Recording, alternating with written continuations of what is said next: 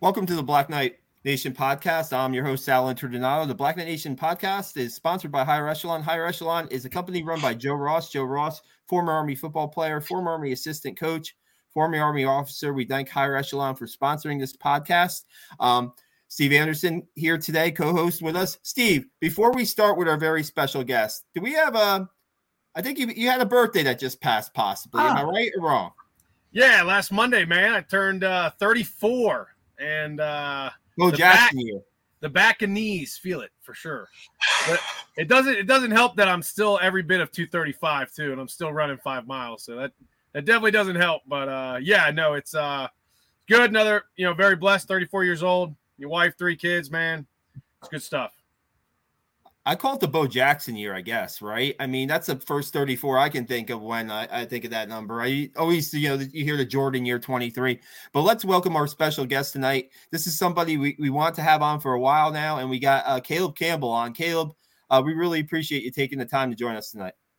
Gentlemen, thanks for asking, and thanks for having me. I appreciate it. And Steven, happy belated birthday. Yeah, man. It's good seeing you, Caleb. You too, brother. Yeah, so normally when we start these podcasts, we kind of get to the path to West Point and basically, how you discovered them or how Army discovered you. I mean, I guess, Caleb, when you came in, is it late Todd Berry or is it Bobby Ross when you recruited? Yeah, so Todd Berry and his crew, God, I wish I remember the tight end coach that actually recruited me from Todd Berry's team. So you might know, I'm not for sure, but I'm going to look it up. Yeah, he was who recruited me. And then when I went to prep school, which was it was in Eatontown, New Jersey. We went to school in freaking trailers. Honestly, RV trailers were our school. And that's when Berry got fired and Coach Ross came on. Wait, just so I got that timing down. So you were recruited by Todd Berry and his staff, the tight end coach specifically. How long at prep were you there before? Was it right after that football season or yeah? What? I think it was right at the end of the football season. I remember being in the gym with John Wright. You guys remember John Wright? Oh, yeah. And we were talking, and Brian Chamorro was there. And we were talking what are we going to do? Todd Berry recruited us and brought us in, and now, a new coach is coming in. He's going to probably have his own guys. And so we were having a hard conversation. I think we were really just looking for any excuse to quit and walk away. Yeah. But nonetheless, we stayed. Yeah. The theme from a bunch of Army football players is, every day you think about leaving. And then somebody says something, and you end up staying another day, and another day turns into a week, a year. But what was that? What was the recruiting process like, Caleb, for you? As far as what made you? Was it prep not costing you any time if you could feel it out? Did they tell you were prep early on in the recruiting, or is that something that came later? Yeah, there's a thing called ACT scores, Steve. I know. Hey, you talk. I'm right there with you, Caleb. All right, I'm right there with you. So, I did not score too high, but honestly, I actually grew up in the Panhandle of Texas, so at the very top of Texas, that little Panhandle, 7 miles south from the Oklahoma border, and at that time, there's been a lot of work that has been done to make that a kind of more established area for recruiting.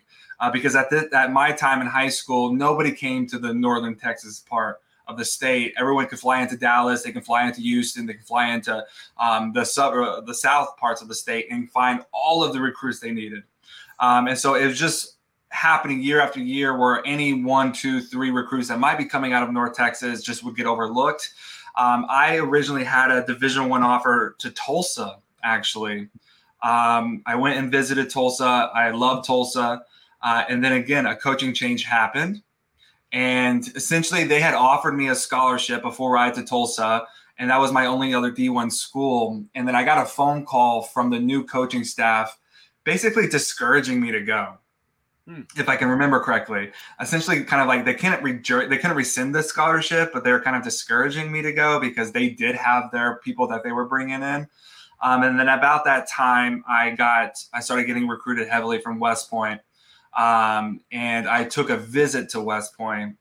And I don't know, if as a young kid that's always had a deep desire to do something meaningful and to live a significant life and to make something of myself, and really just to get out of my small town that had this perpetual cycle that seemed to take place where you graduated our hometown, you got caught up in the oil and gas industry, and you found yourself staying in the hometown.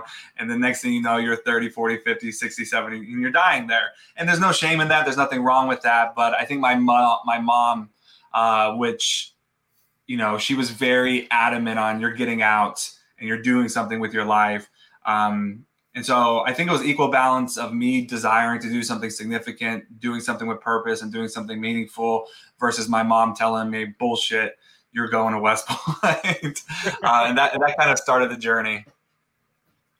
What, so after the coaching change and Bobby Ross is coming in, where do you think you fit in there? How does that work out? How does that transition work out? I have no idea. Actually, at prep school, I sucked at football. Like, I was terrible. I think I was having a hard time adjusting to that lifestyle. It's funny. I'm trying to think back at that time. It was just hard. I was miserable. I was this really just deeply wounded boy. And this was my first time being away from my home. And I felt just very vulnerable and exposed. And this is really all throughout my college experience and into my adult life for so many years, just not having the tools or the awareness to know how to navigate that uncertainty, that vulnerability, those social and emotional challenges that I was living with. And so when I got to prep school, I sucked. Can I curse on this podcast? I just sucked. I was terrible. And so I honestly had no kind of idea of where I would fit or if football was going to be something that I would continue at the academy. What did? Oh, go ahead, Steve. I was just say the common theme, and you mentioned a couple of guys earlier, is, and what we see is, guys, it's obviously always hard to leave your hometown. I was lucky enough. I was from Maryland. I was a 5-hour drive. So, I always took guys back with me, got them back to the home life, kind of my parents were always, willing to have multiple people over and stuff. And, you mentioned Chimera. I remember Brian and some of those guys. I don't know exactly who was with you at prep, but I remember that senior class. And I have to kind of, the theme is those guys kept you there. Or there was something that was built during that year where it was either, all right, I'm going to try it next year, or there was something that wasn't finished as far as like you said, I know I'm better at football than what I just showed at the prep school. Like, I can give West Point 1 year, and then I'll leave, right? That's kind of like the thing. So what was it about the prep or, looking forward to going 1 year at least at West Point? Because I feel like that's how a lot of us attacked it, Caleb, was, basically cutting a tree, right? You try prep school. All right, I didn't really enjoy this, but I got through it. So I'll try 1 year at the academy and see how that goes. All right, well, that wasn't so bad. I mean, it was bad. It sucked, but at least Mike's here and Brian's here and stuff like that. So just from your perspective, what was it at prep that kept you? I think that's a big part of it. That's a good question, Steve. I actually grew up, I don't know how much y'all know of this, but I grew up in a very hyper spiritual evangelical culture. Did not drink, did not party, did not do anything that would ultimately disqualify me from, my perspective back in that day, disqualify me from really fulfilling God's purpose for my life. And because I had such rigorous standards when it came to my faith in high school, I was extremely bullied. I did not have too many friends. I really didn't have any friends. I was, and by all intents and purposes for this conversation, I was a loner all through my high school. The only time people really loved me was when I was scoring a game-winning touchdown or leading us to a state championship or to the state finals or whatever it was. But there wasn't a moment that went by. As soon as I walked off of that field, there was shit that was going on, and that took a really big toll on my life. And I remember when I was leaving high school, I was having a conversation with someone. I had never drank all throughout high school, and I remember opening up a beer with this one guy, and I looked him in the eyes, and I just kind of said, I'll do whatever it takes to belong. I'll do whatever it takes to fit in. And that was a really big moment for me. And I tell you that little bit of context because when I got to West Point, or when I got to the prep school, I remember standing in the doorway of Brian Chamora's room and just having a conversation with him and being like, I'm out, man, I'm out. And he just looked at me. He's like, bro, let's go through the first semester together.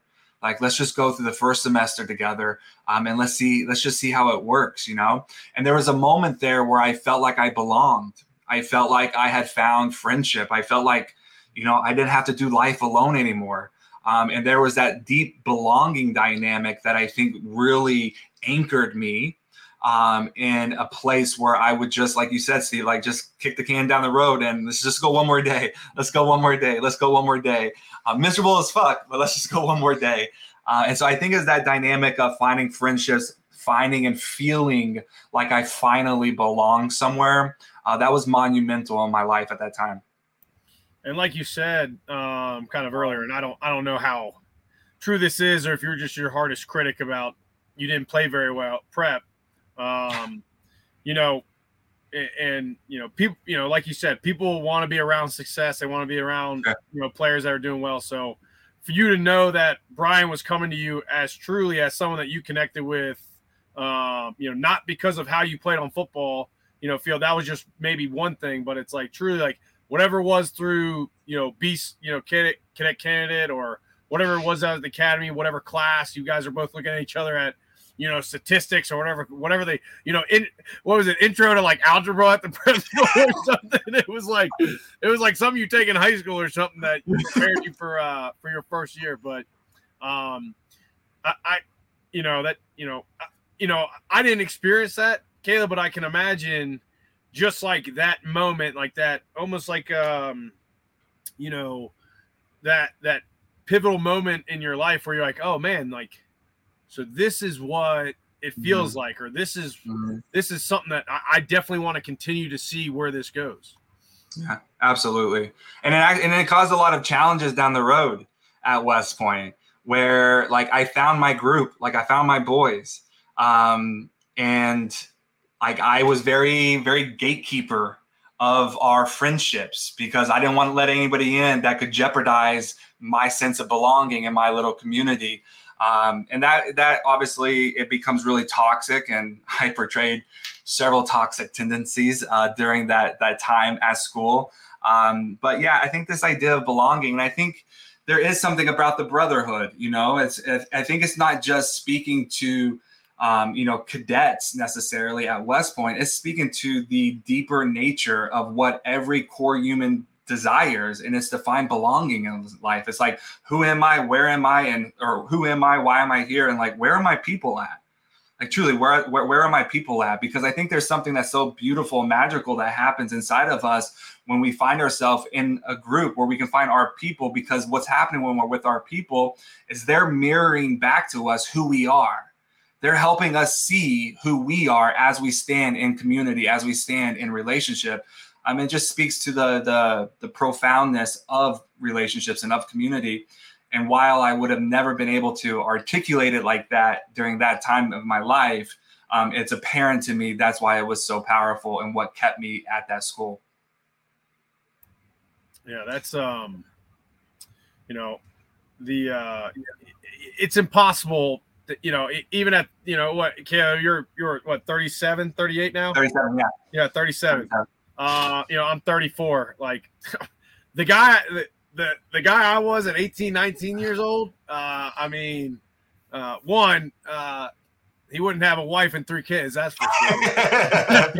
By, self-infliction and, just being able to, be around, but it's good to, when you reflect and you see how you evolved, through friendships. One of the hardest things that I continue to go through at West Point was, my community, people saying this isn't for me every year.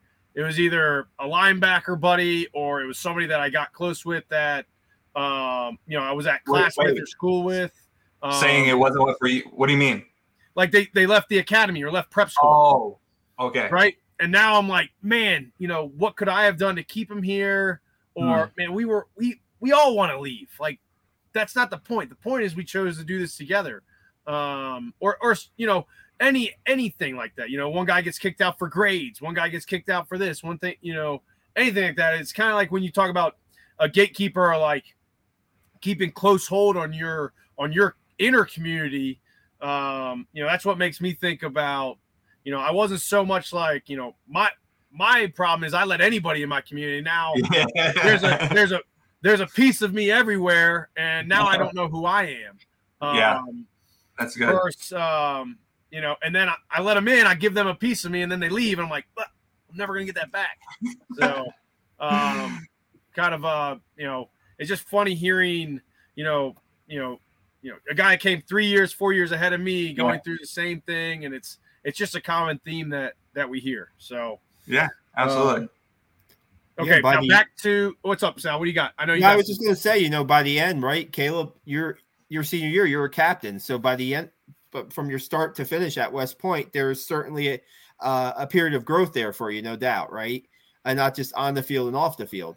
So yeah, that's why I was going to ask. I think I was more so just a bully. Hey, Caleb, I'll be honest. Now that we got you on the podcast, I told this story. Who was it? 2 weeks ago or something? 3 weeks ago? I forget who. John Voight, probably. I think John Voight, probably. Yeah, John Voight. I was telling him, it was my freshman year, your senior year, and I had just got moved up to like second string or third string, and I got like 8 plays, like where you saw it, right? Like where I wasn't like on down with like the I or H or whatever club or whatever. I got like 8 plays, right? And I got in the cold tub, and I had just gotten in the cold tub when you had come in, and you were like, "What'd you play for like 5 minutes today, man? Get out of the cold tub." And I was like, "All right, I'm good. I got in. All right, I got my rehab. I'm good, man." That's something I would say. Oh man, Caleb, I will have to say, your senior year was my first year on the beat. The full time on the beat. And I don't know if you remember this, but every week you would give me your Heisman Trophy top 5. And during the season, you also helped me out big time, where you gave me a list, the full roster. I asked for, Caleb, so what are some nicknames on the team? And you're like, well, I think I can get you more than just a couple. You came back with like a full sheet of nicknames for just about everybody on the roster that I wrote a story about. Uh-huh. And it was my one that I remember the most is Tony Tow Truck Dace as one of them. And I'm trying to think of a couple others. I think that team have Chase Presnicki on it or no? And Chase, yeah. So Nitro was one of them. Yeah, I think maybe Fitty might have been for Steve. Maybe no. Fitty was not born yet. Coach Lyles did not dummy Fitty. The one you got to remember is Bonesaw. All right, Charlie Rockwood. Oh yeah. Bonesaw is ready. Bonesaw is ready. So I'm actually so good. I'm working for Rock's old boss. He's my battalion commander, and I talked to him right before I got to the unit. And I was like, Bonesaw, what's up, man? He's like, I haven't heard that forever. Dude, I remember him getting a sack and just being like, That's so funny. I haven't heard that in a long time. I don't remember that, Sal. Thank you for sharing it, though. No. I mean, I was going to say, for a first year in the beat, you were the go-to guy for me. Now you had, I think, was VD your other captain that year or no? Yeah, you were more of my go-to guy. I go to Mike, and you got a little bit more like, you get a little bit more juicier quotes from you, Caleb. So to speak, I like to blab my mouth. Yeah, I don't know if he was the oldest. No, he's not the oldest, but you had Jay Trim. Jeremy was a captain, I believe, because that was my freshman year. Oh yeah, and it was Tony Fusco. Fusco, yeah. Fusco, yeah. Which is, I think that was just his 11th year, right? 2011 is when he passed last week. Yes, it was recent. Yeah, wow. It was last week, or it could have even been yesterday, to be honest, because I was still. Yeah. That was my. I remember that going down because I was still there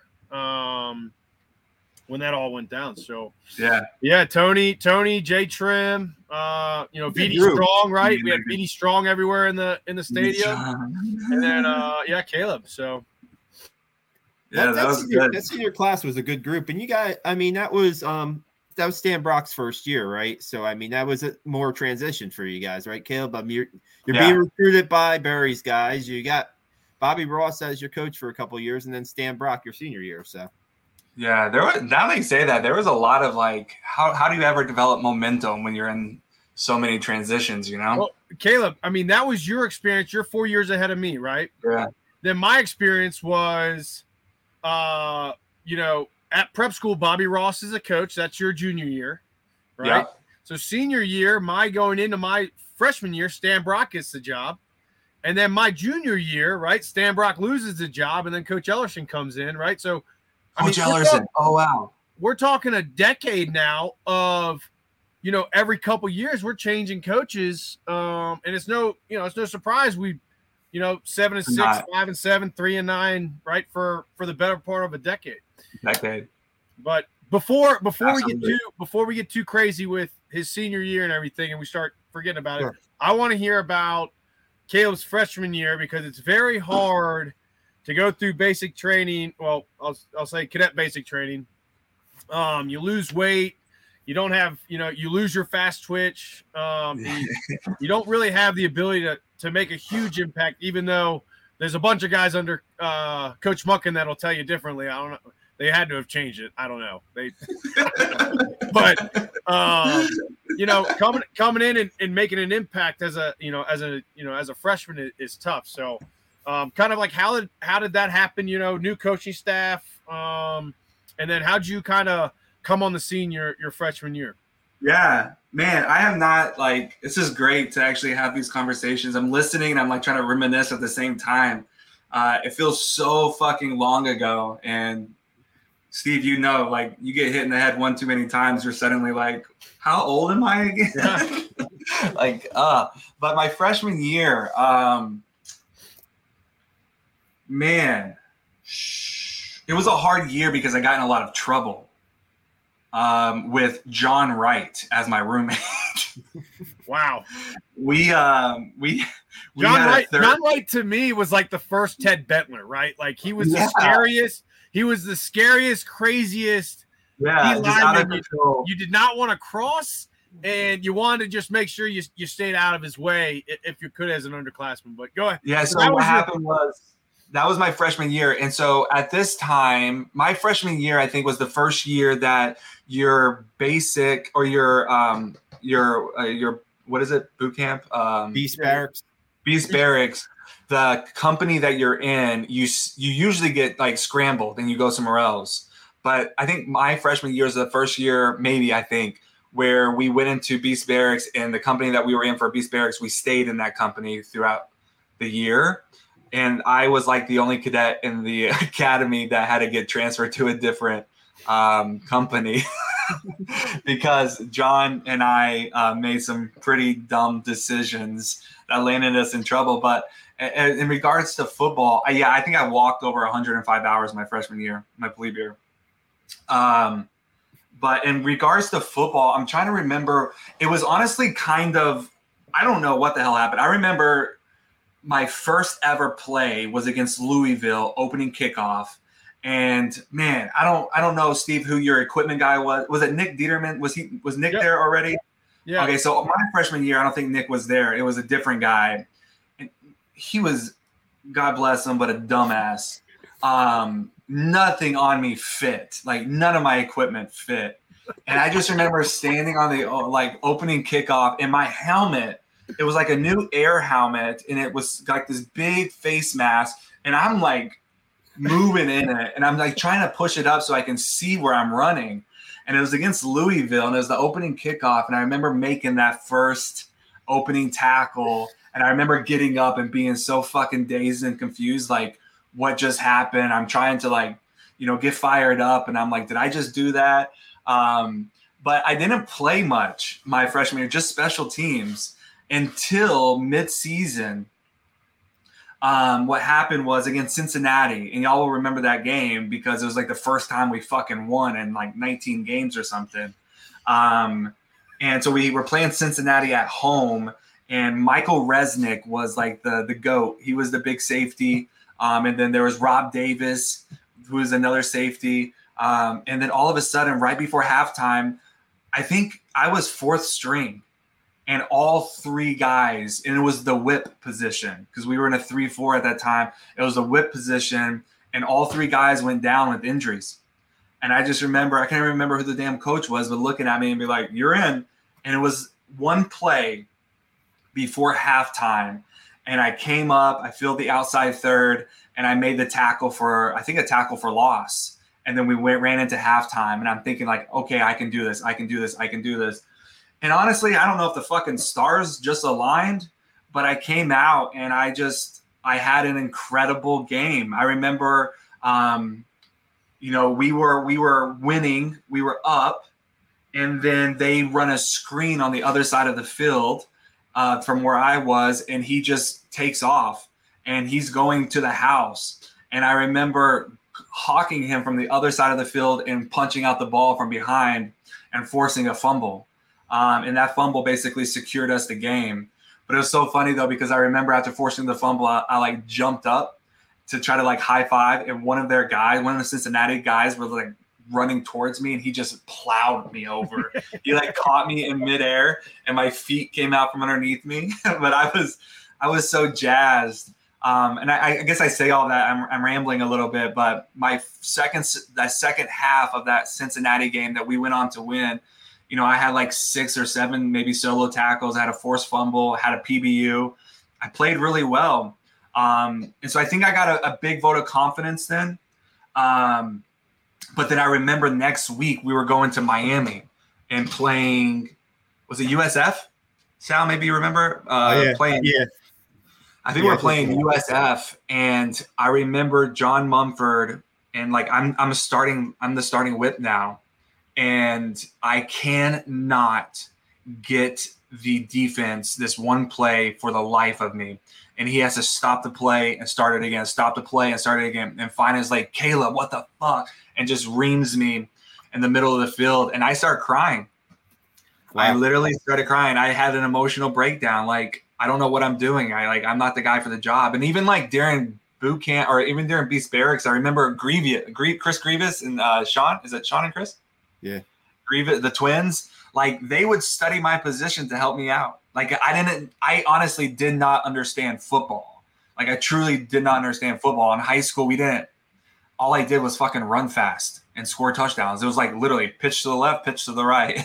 And so I never understood football. And so I remember going into USF not having much confidence. And it's the first time I'm starting. And I'm not exaggerating when I tell you that I had over 17 missed tackles that game. Wow. It was South Florida, by the way. It was South Florida. Okay, yeah, South Florida. So I had more than 17 missed tackles. It was like debilitating on how embarrassing it was. And I just got the shit kicked out of me. And watching film that next day, I ended up staying, kind of starting and playing the rest of the season because of those injuries. And then I remember my freshman year ended with what was the Navy fullback that got looks. He was a senior. He was getting looks in the NFL. Kyle Eckel, probably. Kyle Eckel. Yeah. And the only thing I remember is meeting him in the hole, and I was on the cover of the fucking Philadelphia Herald or whatever it was, on like my back, like getting plowed over, and Kyle Eckel has the football, and his head is down, and it was like Eckel crushes for the win or something like that. And that was like my freshman year. So, it wasn't looking very hopeful.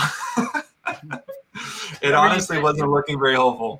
In between, you had a good start, and I'm sure you're just being a little modest. There were some good games in between, the South Florida and, and the the Navy game. You played probably the second half, so you had 6, maybe 7 games under your belt.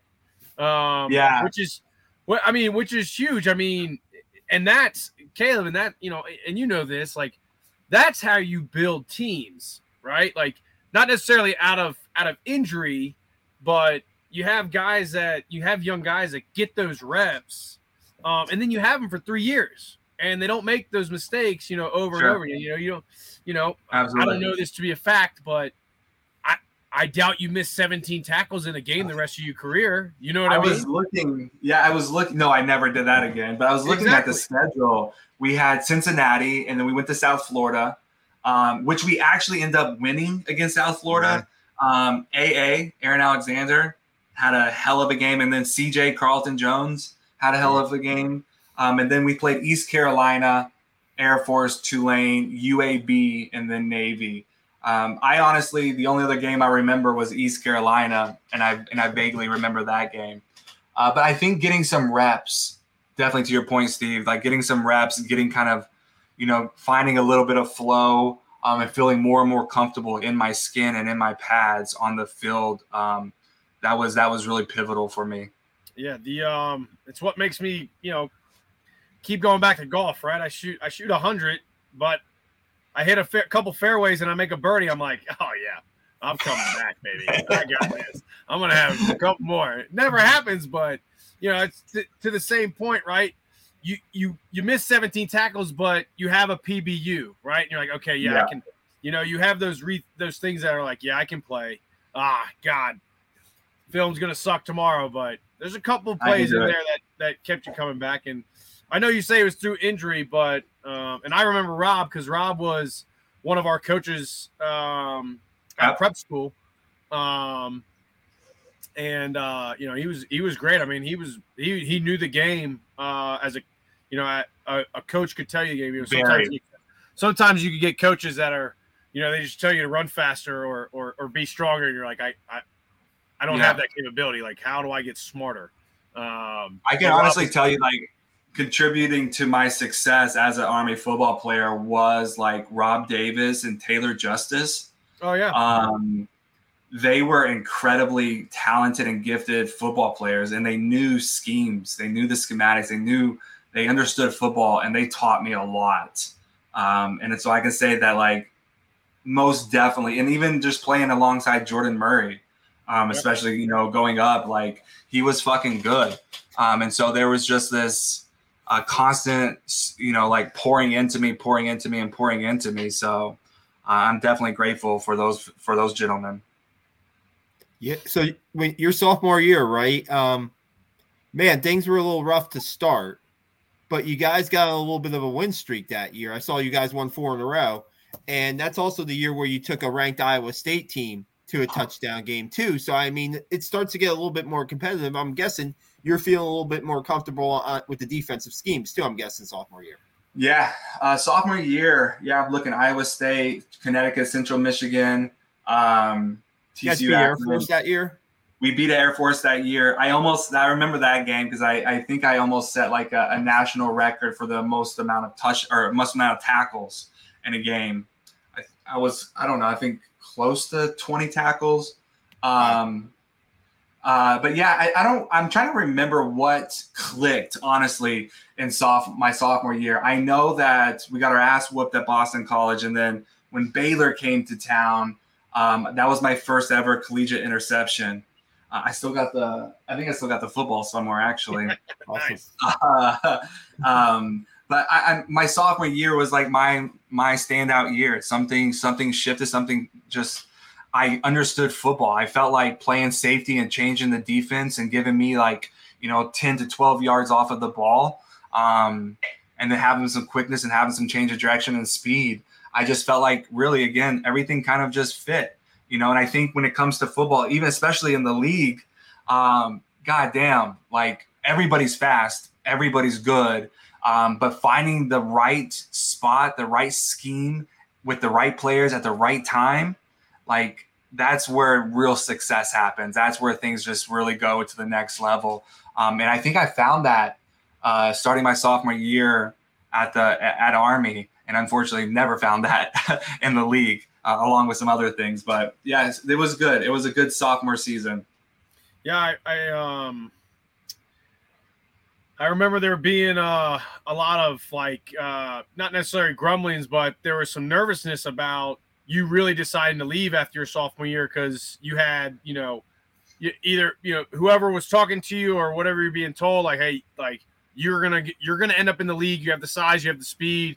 You can't do that at West Point, so why don't you just come all over to Rutgers or you don't have to move very far, or maybe go back down to Texas. I don't remember. Obviously, at your sophomore year, I was still in high school, and I didn't know West Point that well yet. But once I got there, I kind of learned what you went through, just from you and some other older guys, and from some coaching staffs about just how back and forth that going into your junior year was. Yeah, my sophomore year again, I got in a lot of trouble, did some stupid shit. A group of us just did stupid shit, and I got in trouble. And I think at my sophomore year is when things got really challenging for me, emotionally speaking. I was experiencing success on the football field, but I was a ticking time bomb when it came to my emotional capacity. I remember, honestly, just to talk about this, I hated my life. I had a lot of suicide ideation. I didn't want to be there, but I felt trapped. I didn't feel like I could leave. I felt in leaving, I'd be disappointing everybody, especially my parents. And then I kind of referenced it earlier. There was also this dynamic that, I was fulfilling God's plan for my life. And so to walk away from West Point was ultimately to turn my back against God. And that was the way I kind of saw the world that day. And so I was able to harness my rage and my sense of self-hatred in a way that really fueled me on the football field. But my sophomore year is kind of when it started to bleed out and bleed over into my everyday life. And I remember, one day having to leave class because I was kind of so angry about something and having an emotional break. And I asked the teacher if I could go see the doctor. I went and saw the doctor, and the doctor told me to go see a school psychologist. And I remember walking in, and we had a conversation. He said, sit down and talk with me. And he asked a series of questions, and he says, Caleb, has anybody ever told you that you are depressed? And you're dealing with massive, clinical depression? And I was like, no, what are you talking about? And he said, I would love to prescribe you something to help you with this. And, in this moment when I should have been like, okay, this is going to help my emotional wellness, this is going to help my mental health. This is good for me. Okay, doc, tell me what I need to do. I only asked the doctor one question. I said, are these pills going to take away my rage? That's the only question that I asked him. And I remember that like it was yesterday. I said, are these pills going to take away my rage? And I remember looking him in the eyes and him looking back at me and looking kind of perplexed or a little confused and do you not understand what's going on in your life right now? Truly, do you not understand? And I went back and I dumped those pills down the toilet because I could not jeopardize me losing my rage on the football field because I felt like that was my kind of my magic potion. That was my magic touch, was having this absolute rage and hatred towards life. But unfortunately it was my sophomore year that, like I said, started to bleed out and bleed over. And I walked around feeling like an imposter every day of my life, especially at West Point. But my sophomore year is when it got really bad, where I could tangibly feel like I was losing control and I was coming undone. And I was so afraid because I was so deeply wounded from everything that I experienced in my early childhood, which I talk extensively about now, and even throughout high school and being bullied and all the suicide ideation I dealt with in high school. There's this wounded little boy inside of me that's now being hidden behind this facade of a great college football player. And I spent every day afraid that people would see this wounded little boy. And so I had to use my rage anytime I felt vulnerable, anytime I felt threatened. And this is why I was the gatekeeper with friends, because I couldn't allow somebody to fully see me, because if they saw me, then they would see the fraud that I knew I was. And so I'm dealing, and I am the least self-aware person you've ever met in your life at this time, like the least self-aware person. And so I can't communicate this. All I feel like is I'm a ticking time bomb. I guess I say that because, you have somebody that is now, after my sophomore year, the 7th ranked, I think I was 7th ranked strong safety in college football. And that is when I hit the draft boards. That is when agents started calling and teams started asking. And I started kind of asking questions like, hey, what can I do? Like, is my childhood dream of getting into the NFL actually a possible, like, is it actually a reality for me? And people started telling me yes. So, Steve, I went on a little rant there. But anytime I get a chance to talk about mental health, I think we should be talking about it. No doubt. But I went on a rant, but I was in this place where I was like, should I leave? And I remember after our sophomore year, we had the sophomore training. What is it? So after our sophomore year and going into our junior year, we had that moment before taking the oath, before saying like, we're in for the long haul here. And I was just going back and forth. And again, it was that place of belonging. There was something that was just keeping me there. Like I couldn't walk away. Like I knew that there was something in me that knew because I wanted to quit so bad, I couldn't quit, because when is that going to stop in life? When is that going to, you're setting a precedent in your life of like, shit, when things get fucking hard, you're out. And so there was something in me that just said, you know what, I'll stay and I'll go the distance. And, I don't think I ever got to the point, in high school was probably the only time I think I ever had a suicidal ideation. And that was when I was going through, I got kicked off my football team. I had to change high schools, the dreams of being a college football, just not understanding the big picture in life. Was probably the one time I remember vividly. But, just like you, I kind of had a breakout year my sophomore year. Against Texas A&M in the big house, whatever. And then I got, in that whole year, I was already in trouble from that summer, like thinking I was going to get kicked out as soon as the season was over. Same thing at prep school. I got in trouble at prep school for drinking. So I had to be on, I was basically, grounded for 3.5 months. And I was like, dude, I'm a grown man. Like nobody grounds me. Like I don't even live at home. How am I grounded? Yeah. And wanted to leave then. And I was really strong about leaving. And then I wanted to leave after my sophomore year really bad because I was like, man, I know as soon as this football season's over, I'm going to get hit. And this place is going to go from terrible to unbearable. Yeah. But I had that same thought, Caleb, where it was like, I wasn't going to leave before I got in trouble. All right.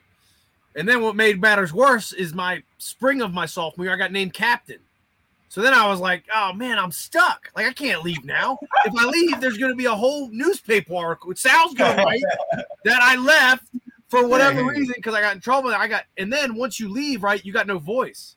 I won't be able to tell my story once I'm out of the academy. So I felt a little trapped, even though I think kind of like you, Cam, deep down inside, I knew I belonged there.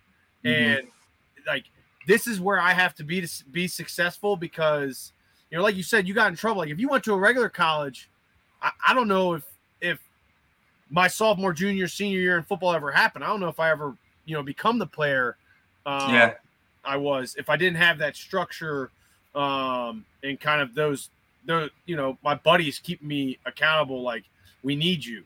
Absolutely. So I told and obviously yours was your situation was more severe, and someone telling you you're depressed when you're 20 years old for the first time and you're like, this is the way I've been living for the past 6 years. What do you mean? It's just life. That had to have been just kind of like, you're sitting back like, no, nobody's ever told me that. Thanks. And then before, I'd never heard that story about them prescribing you the pills or if this is going to take away your age, but as right now, Caleb, as you're telling that story, I knew you weren't going to take those pills at the end of that story. Just because of who you were at the academy and just kind of like just hearing the way, how you've got to that point in your life. I was like, man, there's no way he went back and took those. Nah. 20 years old, like you said, like the draft boards are calling, man. Like I can't jeopardize any of that. Like this is life. I honestly didn't know how to live without feeling so angry. Yeah. Like I used to listen to that song by Eminem called Rabbit Run. And man, that motherfucker is so angry in that song, like so angry. And I would walk, and you see, like you have to walk from class to the fucking buses and get bussed up to the stadium every goddamn day. I would just put that on repeat in my ear over and over and over just to get me angry and get me going. So and you're already angry because you got to walk everywhere in those low courts, man. Like my knees and ankles I'm already pissed off about that. So So what and you might have mentioned, I just want to kind of bring it back. What you were taking that oath. Who are you with? How did it go down? Did you actually do it that day? Did you wait? I have a couple buddies that couldn't go to school that first week. Really? And like, I need more time. I was like, dude, you've had 2 years. Like, come on. Like, I know you're coming on Friday. All right. So just come on. Don't. Yeah, I took it. Work. I remember I took it. I was with Chewy and Jordan and Rock and Elliot.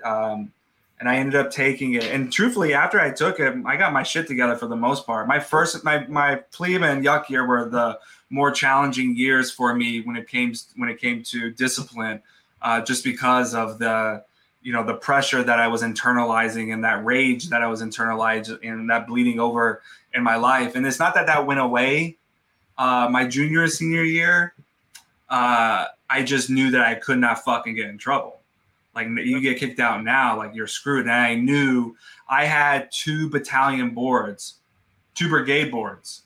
And so there should have been some things, either the discussion of being turned back or released. But honestly, it was kind of, with football and just when people caught wind that I was going to try to leave, I knew who was the athletic director. Kevin Anderson. Kevin Anderson kind of stepped up and stepped in, and we had a long conversation. And so I kind of got my shit together for the most part, or I held it together a little bit better. I hid a lot of things a little bit more efficiently. But yeah, my junior and senior year. My junior year, I blew out my knee though. Yeah, and that was a setback. That was at Air Force, right? No, that was at Tulane. Oh, that was at Tulane. That's right. Okay. Yeah, we were playing down there. Did you play Air Force your junior year? I can't remember if I did play or not. That was the week before. Tulane was the week before Air Force. Yeah. That's right. I just remember how I just remember my freshman year. I remember us at Air Force your senior year, and kind of like all the background, all the outside noise that when you only play special teams you can listen to because you're not playing a lot.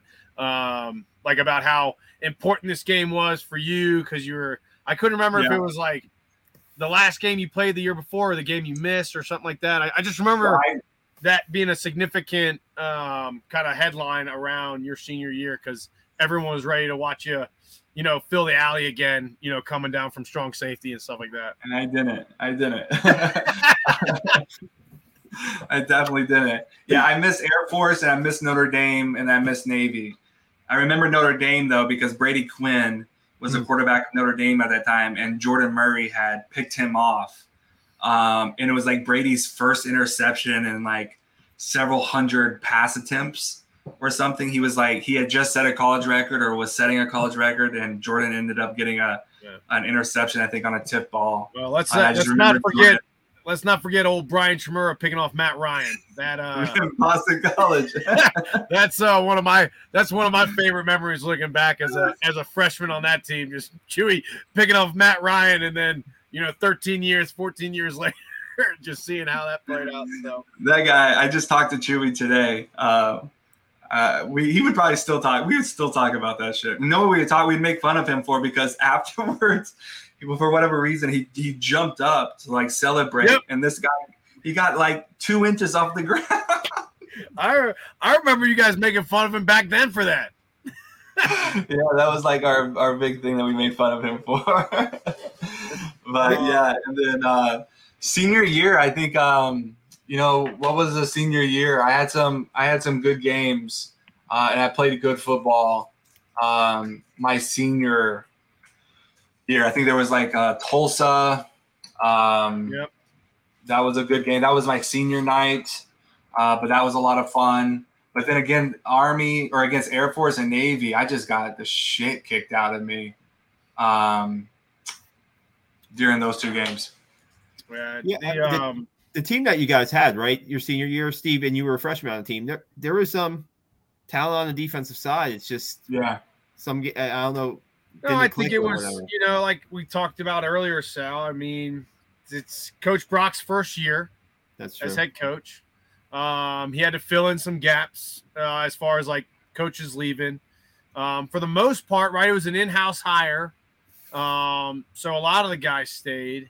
But, it's kind of like, at least for me, this is the only thing I know about Army football, but there was definitely just at least what I experienced as a freshman was there was a lack of identity in that locker room my freshman year.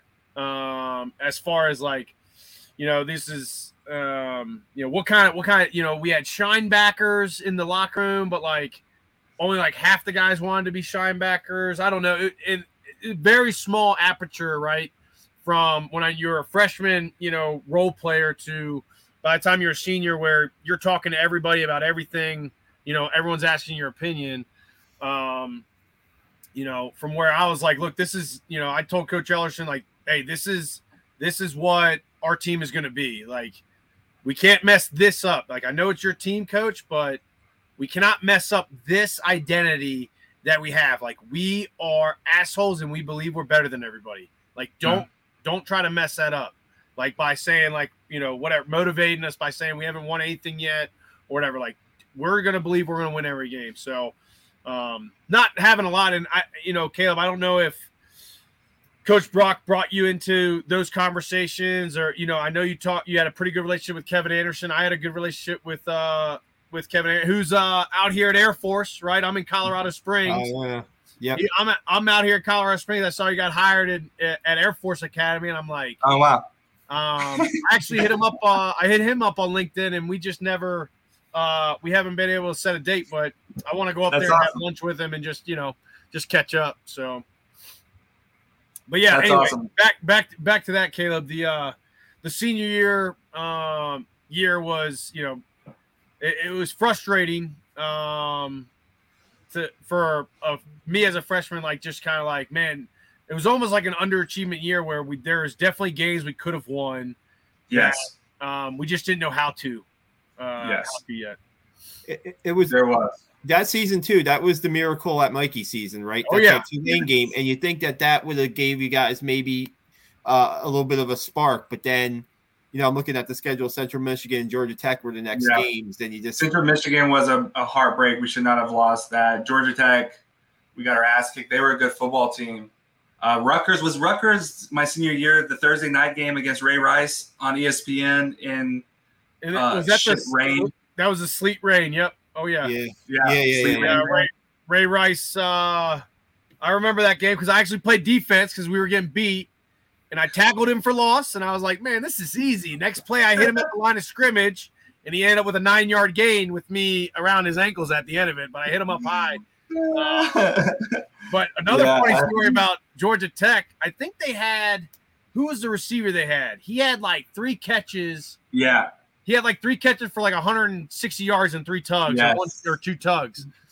It wasn't – I keep wanting to say it was Calvin Johnson, but I don't think it was Calvin Johnson. No, it wasn't. It was I forget, but it was a beast.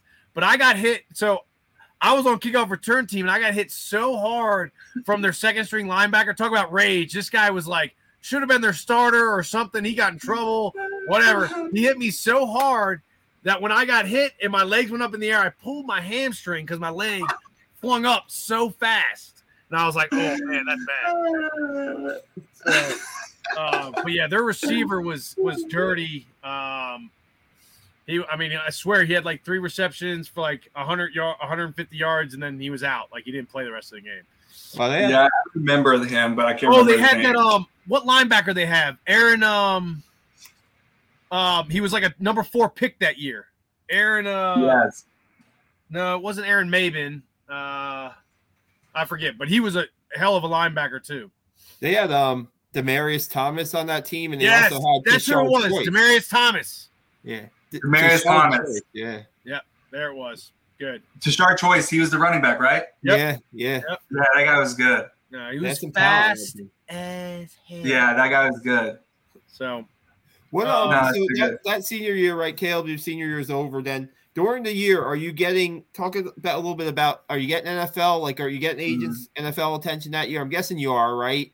And what? Talk us through that and what happens at. Yeah. So that was just like a very. And I don't know how many people like know this or what. At that time, I got invited to the combine, and agencies are walking around campus. I remember, now it was Athletic Resource Management, who's merged with CAA now. But there was a various agents that would come and they would talk to me and they would bring me to what was the cadet little convenience store that we had on campus? Oh, it wasn't the C store. What was that called?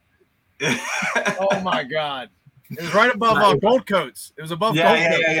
Yeah, right there. They would bring me there and like we'd sit down and have a Coca-Cola or some shit. But this is living the dream, y'all.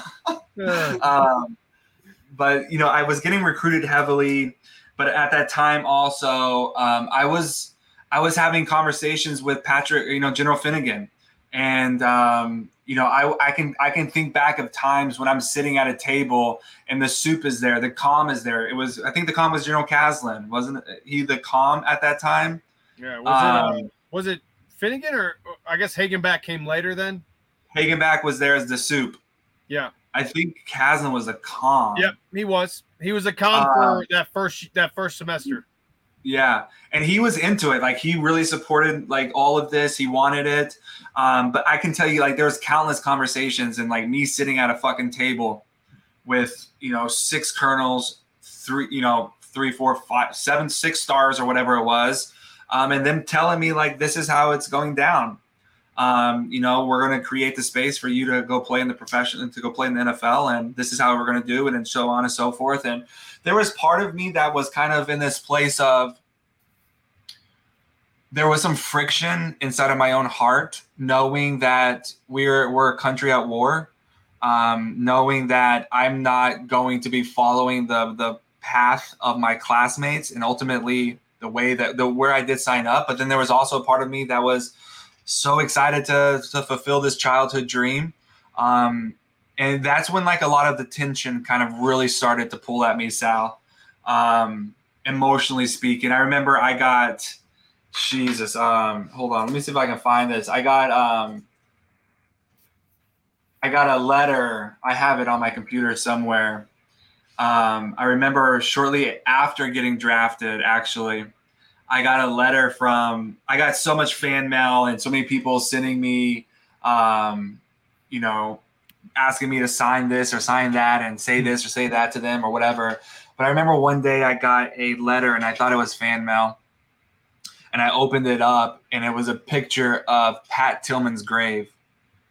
And there was another picture of a flag draped coffin. And then the first line was, "Dear Caleb, you're a coward." And they said, "I thought the C on your uniform that you wore your senior year stood for captain, but for your case, it stands for coward or cut and run." And he just went on for the next, 3 paragraphs and talking just destroying me. And it was his son's flag draped coffin that he sent and told me that, I recently heard that E60 did a special on me with Rachel Nichols. ESPN did the special called E60 with Rachel Nichols, and I had said something, and he said, before you leave the academy, he just kept on going on, whatever. But that's when it really hit me where there was this internalized pressure of my time in the NFL and getting drafted. Like, this was no longer about fucking football. This was about me fulfilling my duty. This was about me giving back. This was my war to go into, my battle to fight, my war to win. Like, this is the way that I was going to contribute, you know, to represent the United States Army and to be successful in the NFL. And that took a fucking toll, like a really big toll of, I have not yet dealt with the rage issues. I haven't dealt with this feeling like a fraud. You know, every day people have these expectations of me now, arguably higher than ever before. And I'm trying to fight to live up to these expectations. But deep down, I don't think I have what it takes. Like, deep down, remember, I'm just a fraud. I'm an imposter. Like, I'm just waiting for the people and for everyone to find out the truth about who Caleb Campbell really is. And I was able to hide that all through those next 2 years behind my performance on the football field. But now we're talking about the big leagues. We're talking about the NFL. So my senior year got messy in terms of just, you know, going into the combine and getting drafted, but feeling all of this internal pressure build and build and build. And that took that pressure into my first OTAs. And that's when life got really, really blurry and messy and really just downright scary for me. Can you talk about that? Yeah, absolutely. Well, so we had OTAs my freshman or my senior year, right? So before school even graduated, before we actually were commissioned, I went out to Detroit on weekends and had OTAs, and I got the shit kicked out of me. Fucking destroyed. I honestly played better football in fucking 7th grade.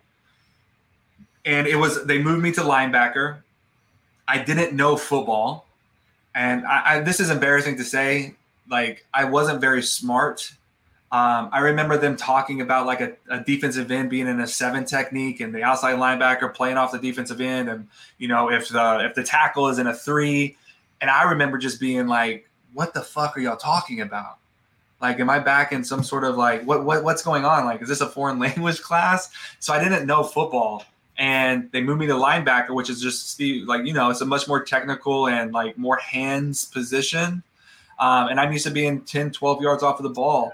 And so is this perfect. That's the biggest. That'd be the biggest change from 10 to 12 to 6, 5 to 7. Is and then playing with your hands. No. You know, like I never had to play with my hands. And so I wasn't transitioning well. And so I just got the shit kicked out of me. And then all the while I know I'm not going to make it on the team. And my draft story is the biggest story of that year. Like, everybody's watching me, everybody's cheering for me. Literally at Detroit in OTAs, they would want to talk to the 1st round draft pick and me, the 7th round draft pick. And so I felt all of this pressure. And so I remember the day of my contract signing. Y'all know the story, but the day of my contract signing and whenever I got a call from my agent telling me to get to the stadium, like something happened. And I got to the stadium, and lo and behold, you know, the athletic director and Rob Marinelli and all the coaches are in this meeting room, and I go in, and then I hear Kevin Anderson on the loudspeaker of the telephone telling me that, hey, that policy that they put into motion your sophomore year, it's been rescinded, and you have to return back to active duty immediately. I remember on the inside of me, like, fucking rejoicing, absolutely rejoicing, because I get out without being seen. I get out and I'm not going to be exposed as this athlete that doesn't have what it takes. Nobody's going to find out the truth about me yet, and that I'm just not who people think that I am. And so I remember Rachel Nichols from ESPN calling me, and I played the part, you know, like, I'm a soldier first. This is what I signed up for. And part of me believed it, but I'm trying to be America's hero here. You know, like I could play this guy that, you know, duty first, and I can go to a bar and my story will be on the TV at the bar, and everybody will buy me shots. And like, I get to be loved. I get to be accepted. I get to find my place of belonging on a grander scale. But I also knew in that time that, you know, they told me that maybe after 2.5, whatever it was, 3 years, that I would have the chance to go back and play again. And so I did make a decision, and I made a commitment to myself that I would be the biggest, the fastest, and strongest I've ever fucking been in my entire life, to make sure that when I got back to the NFL, I would be ready like I would be ready to play football. I would understand football. And so I did. For those next 3 years, you know, I went through OBC and I went to my duty station. There was a lot of dialogue happening, a lot of people telling me one story and me not knowing.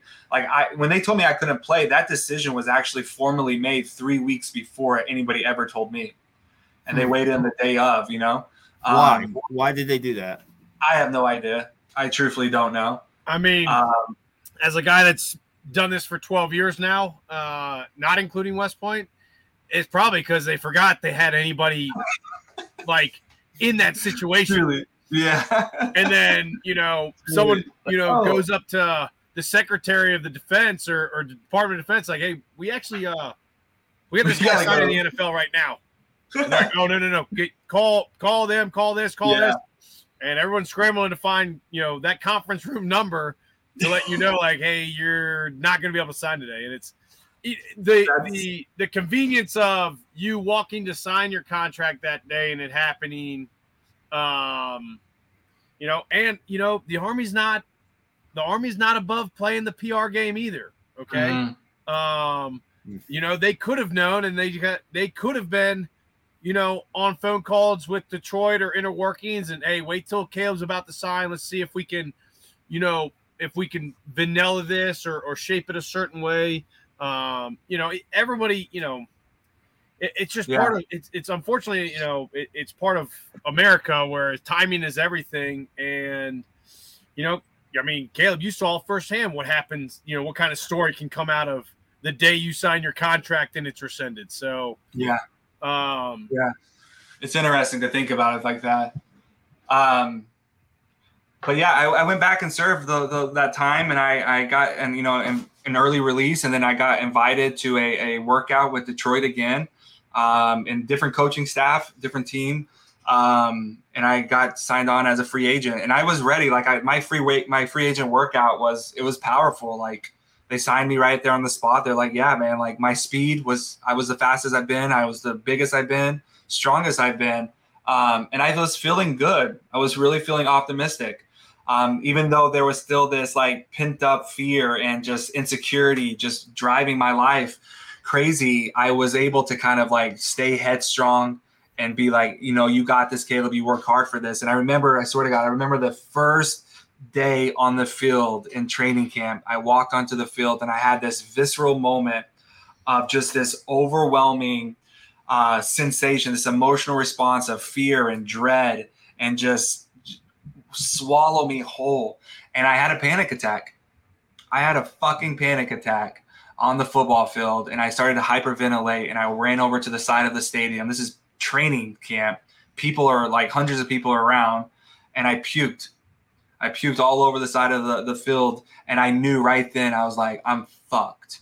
And I realized that there was no amount of external work that I could do that could ever actually deal with the internal war that I was feeling, that I was experiencing, that I was going through. And so the next couple of years in the league, I literally, this is crazy, but I didn't actually want to play, but I wanted to be good enough so that I could stay on practice squad, so I could go out and be on the NFL roster, NFL team, and people would love me in the bar. I can pick up girls. I can do all the things that I want to do that would give me this sense of belonging, that would give me this sense of acceptance. But I didn't actually want to be good enough to play on fucking Sunday, because if I played on Sunday, that meant that I would risk exposure. Like the whole world would see me probably fail. And so I try to battle and to walk this line of tiptoeing back and forth, be good enough, not good enough, be good enough, not good enough. And I started to really, and I didn't know it at the time, but I started to really resent myself. And I started to really, really hate myself. I should be better. I knew I should be better. But I knew I was self-sabotaging, and I didn't know why. And that's when it really turned gnarly to just where drugs and alcohol became my way of coping. You know, I'd be going on 48-hour benders, you know, and then showing up to practice. I wanted a way out. And I remember after one night of partying after a game that I actually suited up for, and we all went out and that party ended. And then I went to another after party, and it was like 6 a.m, 7 a.m. And I'm just doing a concoction of pills and drinking and just hanging out with these bums and thinking like, you know, I found my people in life or whatever it was.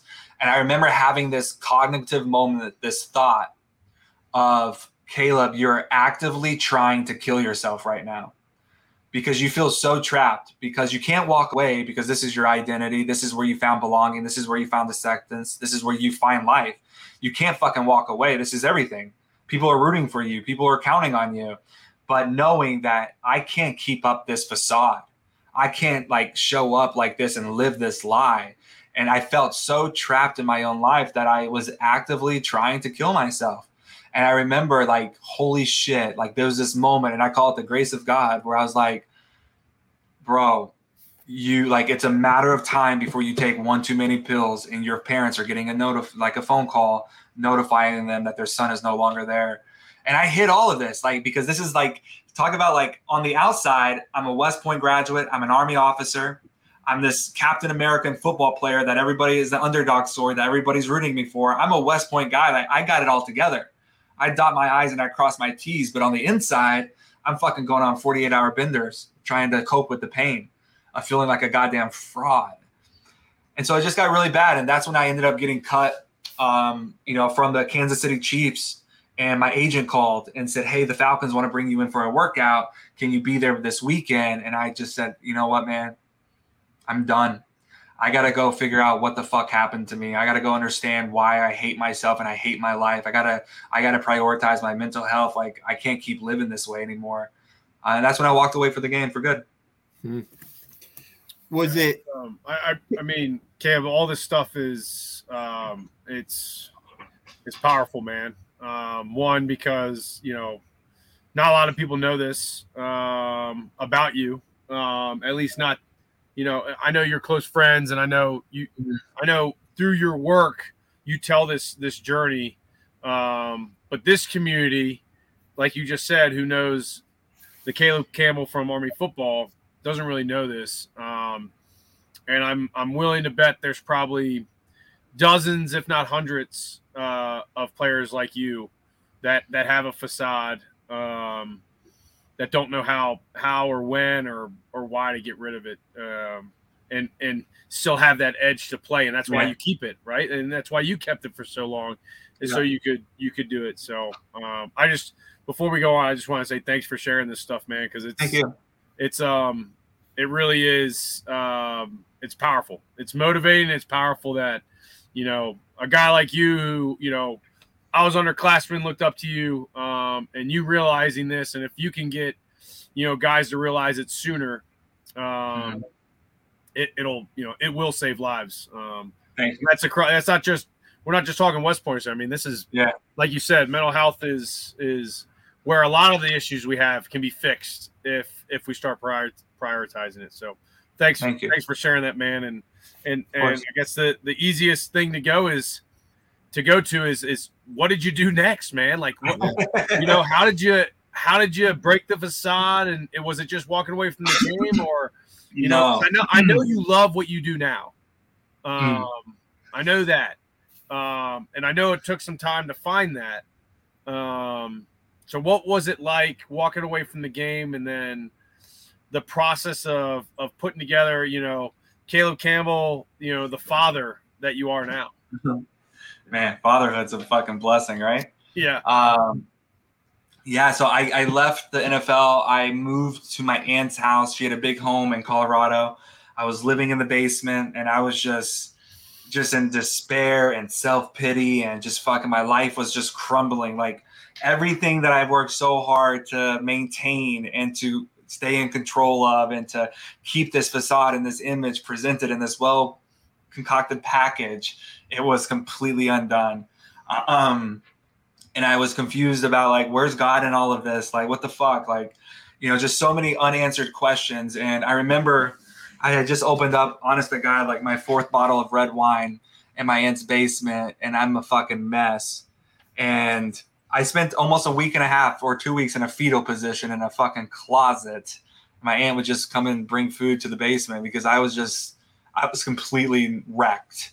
And had no tools on knowing how to work through it. And I remember getting on my phone, swear to God, got on my phone, drunk as fuck, scrolling through Twitter. And I came across a series of tweets from a church in Canada. And they were talking about essentially like, you know, in Exodus, when the Exodus, and then finding the promised land. And they were putting this beautiful words and imagery to these series of tweets. And it was the first time, I think, arguably ever in my life where I read something and I was like, holy shit, this is where I'm at in life. Like, they put words to my personal experience. And this is why I try to create content, or I try to do work to help people better understand their own stories, because I know when we can understand what's going on in our lives, we can find the courage to take the next step. It's the uncertainty, it's the unknowing of not knowing what's next that's fucking terrifying. But suddenly somebody comes around and defines or helps put words to your experience, you find a little bit of courage to move forward. And that happened to me. And I remember looking at this church and I'm like, who are they? Did not know anything about them. And I swear to God, within 2 days, I had everything sold or put in storage. And I packed everything that could fit in my car. And I drove from Colorado to Canada. And I walked into this random ass church that I've never met anybody from in my entire life. And I walked in and I met, actually, it was the pastor of this church. And I said, this sounds fucking crazy. I said, and I don't know if you can help me, but I feel like I'm supposed to be here. Can you help me? And he looked at me and he kind of got a smile on his face and he says, yeah, I think we can help you. I had no idea what I was signing up for. I just knew. And because at this time too, guys, like, I was getting job offers from a lot of former football players. You know, a lot of people flew me out, and, you know, like Stryker MedCells, and these guys flew me here and flew me there. And, you know, I was interviewing, but there was something in me that knew that if something in me didn't change, like, it was just going to be another football. It was just going to be another NFL. I was going to find myself in a corner office with these high expectations and this demand to excel. And that pressure was going to cripple me at some point in time. Like, something in me had to change. And that's when I decided to move to Canada. And I walked into this church and honest to God, I became the janitor of a church. And I cleaned toilets and I helped old people to their seats. And I slept on a basement floor in a boiler room of the church on a 2-inch mat in a little space heater for 5 years, for almost 5 years. And I went to therapy each week, and I started to unpack the childhood trauma and the pain that I had internalized into fuel and ambition that was actually pervading any ability to live a healthy and happy life. And I just started to connect the dots and better understand not only who I am, but why I'm here, and how I can really learn the tools that I can apply to my life when I'm feeling, you know, the anxiety or the panic or the dread or the worry or the depression, having these tools around my, you know, proverbial toolbox to better understand how to go through this journey. So I did that for about 5 years. And then I was kind of fully committed to, like, you know, anybody that ever walked through this church, you know, if they needed help, I would help them. Like, I was committed to stay there. And this is a small town in Canada. You know, like, I was willing to give my life to it. And I was sitting back in the back of a church one Wednesday afternoon, and we had just gotten done with a meeting because I was, like, on the leadership team at that point. And I had, like, no ties with this church any longer. And I really wouldn't even class myself as, like, an evangelical Christian. I think my faith has evolved into a different way. But I was sitting in the back of that church one day, and I remember, like, it's time to go. And I was like, wait, what? And it was the same voice, the same knowing that I knew to not go and pursue a career and to go to Canada to begin with. That thing came bubbling up inside of me, and I was like, it's time to go. And I was like, well, where the hell are we going? And then, long story short, a random person reached out to me on Instagram and flew me out to Los Angeles, and I worked with this business for a moment. But that's when I realized I was supposed to move to Los Angeles. And I would just continue to follow this journey of where's my heart leading me? Like, what's my body telling me? Where's my heart leading me? Where is love calling me next, so that I could deepen and root my life in a bigger experience of love and expansion and compassion and empathy, because this is where freedom is.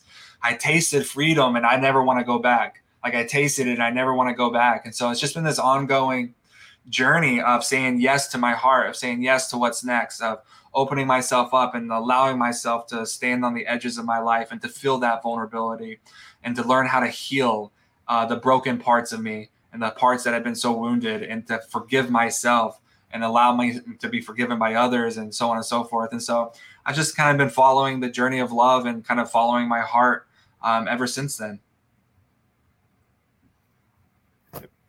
What do you do now, Caleb? Are you doing this? Are you speaking? You're doing keynote speaking now? I've been speaking for the last 4 years full time, actually. I started, a company picked me up. They found me on Instagram, and one company 4 years ago picked me up and started placing me in schools. So for the last 3 years, I was working with that company full time, and I would get hired as a speaker to go into schools and to really combat teen suicides and school shootings. So I'd go in and I would create these ecosystems of emotional safety, and I would engage and have these really hard conversations and necessary conversations with students to help them feel more seen, to help them learn how to process their own story and process their own pain, these social and these emotional tools that they can apply to their lives, not only so that it can change their lives, but so also they can start shifting the stigma around mental health inside of the school culture. So a lot of culture work inside of schools and a lot of one-on-one with students inside of schools as a speaker. But then for the last year, I've been heavily focused on corporate America, actually, in the intersection of leadership and emotional intelligence.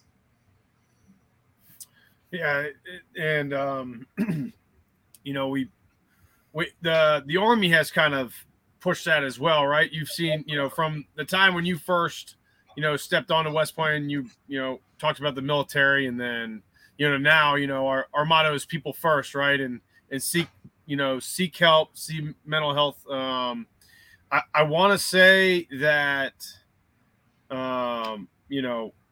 we're getting there, but it's almost, for me, I feel like there's still so much stigma, and there's still so much kind of hidden secrets about mental health, where it's like, yeah, go get mental health. You'll be good, man. We totally understand. But the same people that are telling you that behind the scenes are okay, just making a note of it. Okay, yeah, he's got some things he needs to work out. And that's where that's just how I feel. And that's not anything, there's nothing behind it. It's just, I just feel like, unfortunately, as a society, that'll be tough to break, because it's been like that for 240 years. So yeah, it's an uphill battle. Yeah. But that's do you still live in Los Angeles, Caleb? No, so we moved to Los Angeles. We moved to Nashville. I was living in Los Angeles, and then I got invited. 12 people from around the country got hand selected and invited to Kentucky for a retreat for first-time book writers. And so 12 of us who were in the process of writing our first book got invited for this really massive retreat. 12 people, hands-on. They got publishers, they got editors, they got writing coaches, all came. And then I walked in and I met this girl. And then after literally a 3-hour conversation with her that night, I was like, holy shit, I just met my wife. I knew that I just met my wife. And she happened to live 3 miles down the road from me in Los Angeles, but we had never met each other. And so we got engaged, 5 months later, and married a few months after that, out in Joshua Tree in California. And then COVID happened, and all of our friends and community, they left and they moved to Nashville. And so we followed them to Nashville. So we're here. And yeah, when'd you move to Nashville? About 15 months ago. Man, I literally I was at Fort Campbell last year. So when'd you move in there? February timeframe? Yeah, February 1st. Yeah, so we left in June of last year, so there was definitely some crossover that, whatever, but could have had a beer, I guess. But my wife loves, Fort Campbell surrounding area, and then she obviously loves Nashville. So Nashville, yeah. I got enjoying it. God willing, I got about 8 more years of this Army life, and hopefully I make it back to Fort Campbell at least once. Nice. If anything, just to make sure my wife stays happy. You know what I mean? No. But that is man, Kale, I honestly didn't know what to expect. And this has been incredible, man. That story is And I know there's a lot more to unpack there, and I know there's a lot more things you can go into detail about. But I'll definitely be tuning into some of your things a little more, because this is, one, you're like a big brother to me, even though we, through the years, obviously family happens, life happens. I don't know how I was supposed to get a hold of you when you're on a 2-inch mattress anyway in Canada. but I'm glad. I'm very thankful that you took time to not only be on our podcast, Sal, but share that with us. And I will definitely do a better job of keeping in touch. Yeah, please. That was some powerful stuff. Powerful stuff. Thank you guys for having me.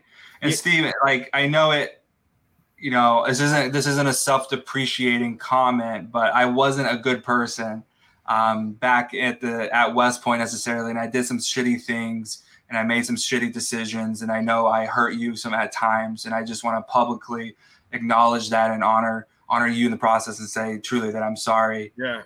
Make amends, my brother. Yeah, I appreciate that, man. And look, we said it before, but who we were at 18, 19, 20, and 21, I mean, it's just, if you're the same person at 34, 35, 36, 37, you're probably not doing what life was supposed to happen. So, Caleb, you'll always be a brother to me, man. I appreciate you, Steve. I will never, that'll never change. There's nothing that can happen that can change that. So I just, again, you sharing that stuff, man, it's powerful. And I hope somebody watches this and it changes their life, because that's how powerful your story can be. So I appreciate it, man.